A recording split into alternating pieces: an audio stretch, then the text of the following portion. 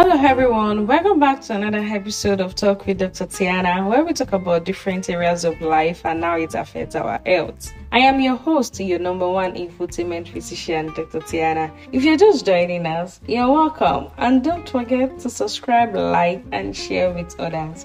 I'm still talking about 20 lessons with Dr. Tiana, and today's lesson, which is day 9, is humility. I've been able to learn to be humble in everything in which I do and to be able to respect everyone irrespective of their cadres. However, that I've learned to be humble does not mean I should not be able to stand for myself. I've been able to learn to be humble. And with humility helps to be able to have good relationship with others. It helps you to be able to learn from different people. It also helps me to be able to think far. I hope you've been able to learn one or two things from this episode. Till our next episode, stay tuned.